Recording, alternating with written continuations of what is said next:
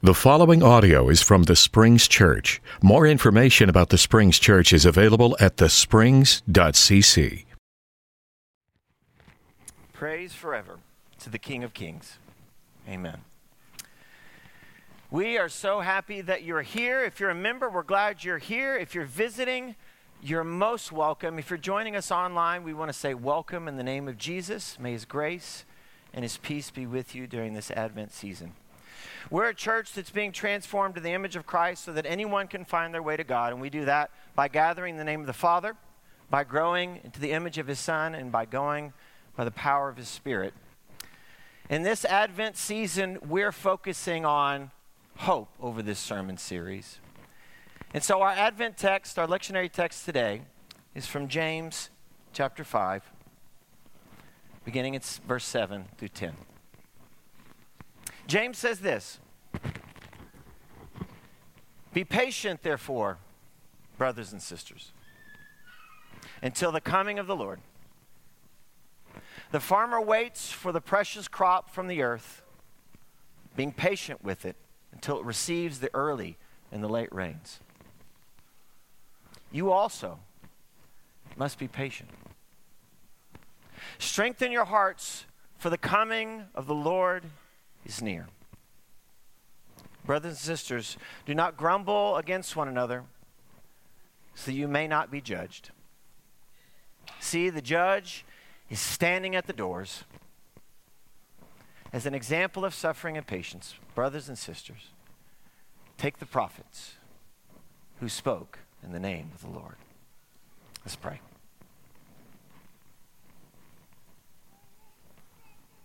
God, as always, we give you thanks for your word. God, we ask for patience. Still our lives and our bodies, still our minds. Give us ears to hear. Give us hearts to follow, and lives and bodies that will obey your word. And Lord, I ask for the gift of preaching, that your word may be proclaimed, that we may wait patiently for the return of your Son. It's in the name of Jesus we pray. Amen. Be patient.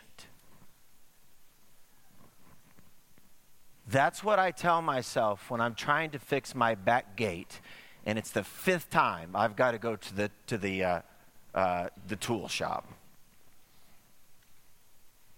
I hate fixing that back gate. Be patient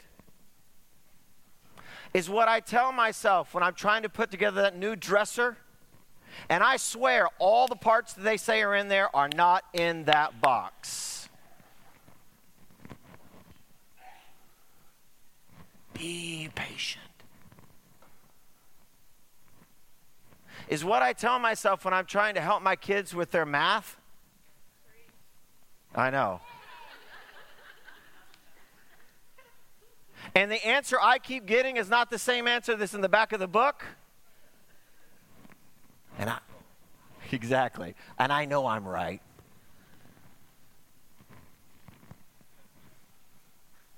James says, be patient until the advent of the Lord. And he says, look at the farmer, how the farmer is patient, how he does all of his labor and all of his work, but he's patient to wait for the crop to come, to wait for the hope that he has for what's to come. Most of us don't spend a lot of time farming. While we get that analogy, there are other things that are probably more pressing in our life that we have to be patient for. I'm not very patient for food. I go to the store, I go buy it. But there are other things. I'm reminded, I was talking to my son Eli, who said I could tell this story. Like any 18-year-old athlete, he's now 6'3", 175. And like any male boy athlete that gets to that age, all he wants to do is gain weight. So he works out, he eats as much as he can, but then occasionally we'll see him go to the back, and we know that he hops on the scale, and then all we hear from the back room is, "No!" Because he's either gained 1 pound or he's lost 2. One day, Eli, you're going to wish that scale was going the other direction, is what you're going to wish. We get all kinds of amens today. But I love his patience.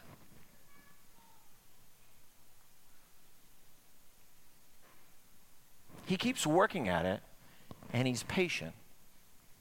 Because the thing that he hopes for, you have to be patient. We know this to be true of any worthwhile pursuit in life. Most of us are older on the other side of that coin, and we look at the scale, we go, "No!" And we try to lose weight, which is almost impossible this time of year. But if we know we want to try to lose weight and get healthy, those things don't happen overnight. They just don't. And so anything worthwhile that we hope for, we're going to be patient. Patience is the key.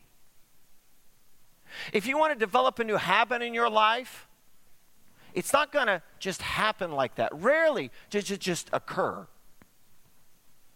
But you got to keep practicing and practicing. You got to be patient. It takes patience. And that word that we have for patience, in the Old English, the word is actually long suffering.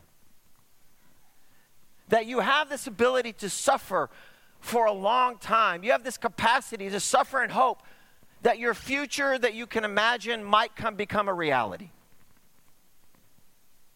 You're willing to suffer for the thing that you hope will become a reality. It's the ability to endure long periods of time without giving in or without giving up. It's the resolve to keep at it when it's hard and you feel overwhelmed. That's what patience is.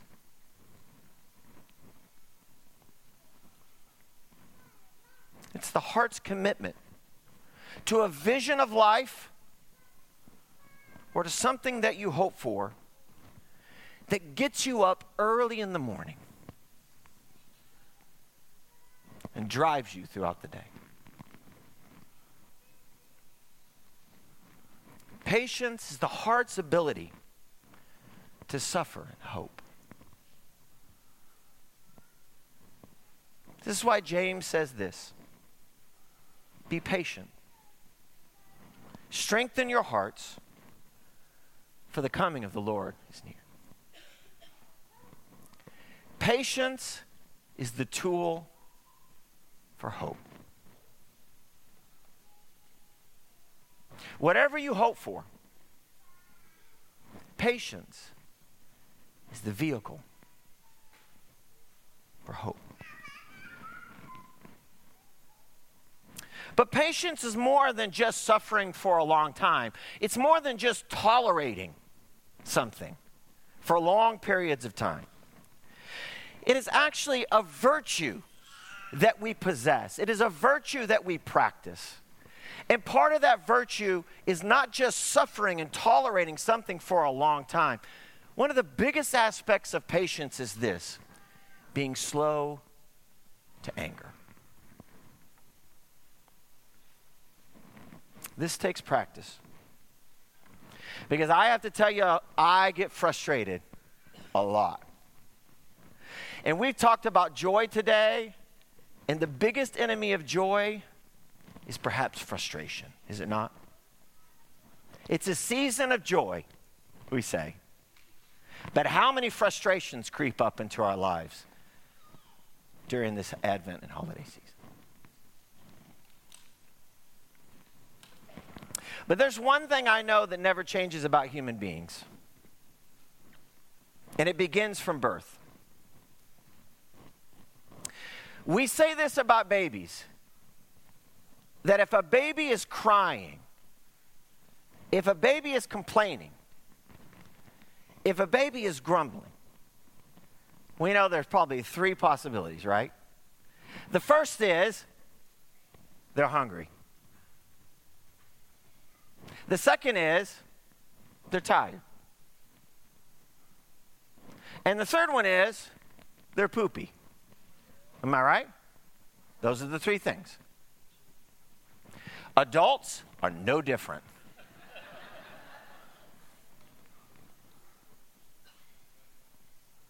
If I find myself to be hungry, I mean, we even have a word for it now, hangry. When you're hungry, you're not always your best self, like the Snickers commercial. You might do things and say things and act in ways that you normally wouldn't because you're hungry. But that's pretty easy to solve. You just grab a Snickers or you grab something to eat. Tired's a little bit different. I can't always just go to sleep right in the middle of the day. But I'll notice that if I'm tired, I could be more irritable, just like a baby, and things never change. But being tired is something in the long run that I can fix. I can go to bed early. I can plan my rest better.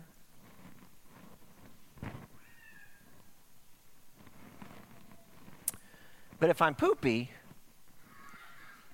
well, I would say poopy is the equivalent for an adult of being frustrated. We all get frustrated. We hope that things will turn out a certain way. We imagine things will be a certain way, but when they aren't, we get frustrated. If I come home from a long day of work and the house is a mess, I get frustrated.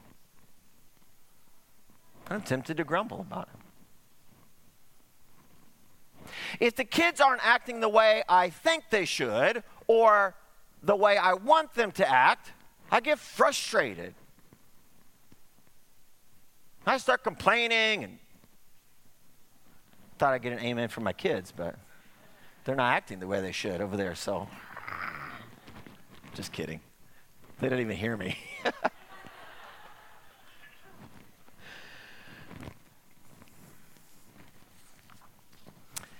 When my job or my boss or my coworkers are making my life more difficult than it should be, I get frustrated. And I want to criticize and grumble, complain. When my neighbors, my friends, when my family members, when my spouse does not live up to the expectations that I have set in my mind for what they should do, how they should act, how they should treat me, the way the world it should be, I get frustrated. And I want to grumble about that.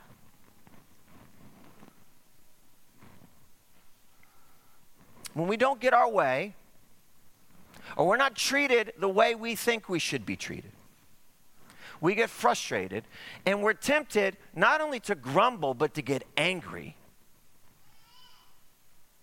and to blow up and to feel justified for doing so.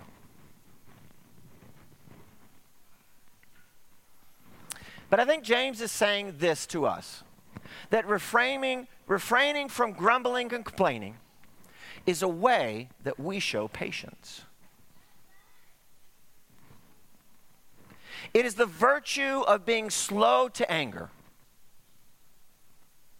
Not just suffering for a long time, not just tolerating something, but having the virtue of patience and being slow to anger. This is a sign of hope. So, I want you to ask yourself this.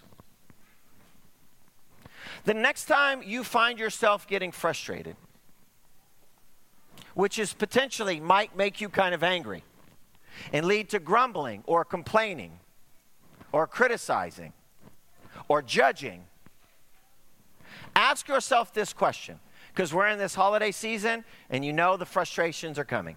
Ask yourself this question. Whatever it is that's making you start to feel this way, ask, does it really matter? Does it really matter? When you're in a disagreement with your spouse about what's the fastest way to get there and you start arguing, get frustrated, does it really matter?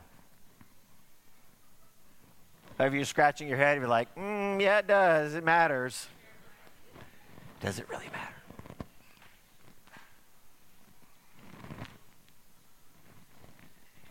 Is it really worth getting angry over?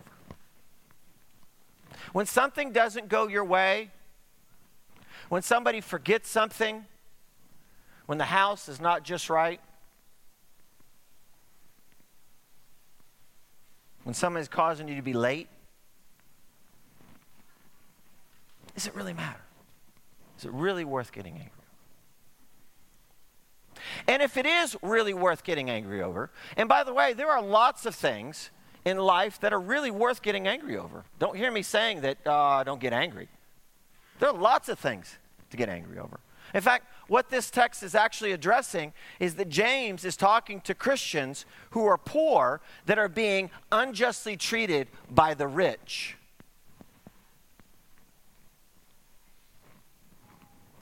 And he says to them, be patient. If it's worth getting upset over and frustrated, be patient. Be slow to anger, because the Lord is coming to judge. He will make it all right. And that's our hope. And he says this, look at the prophets. Look at how they suffer. Look at how they're patient. And we want to say this morning that Jesus is the prophet that we look to. Look how Jesus suffers.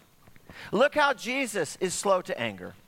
Jesus is patient. Look how he suffers not only for us, but he suffers with us. And when we suffer in hope, Jesus is suffering with us. And Jesus is not only to the heart to suffer for us and with us, but he is slow to anger and abounding in love. This is how God hopes. He is patient. He's willing to suffer, and he's slow to anger. Hope has come into the world in Jesus. Jesus is our hope. So this Advent season, let us live out our hope by being patient. Let's stand.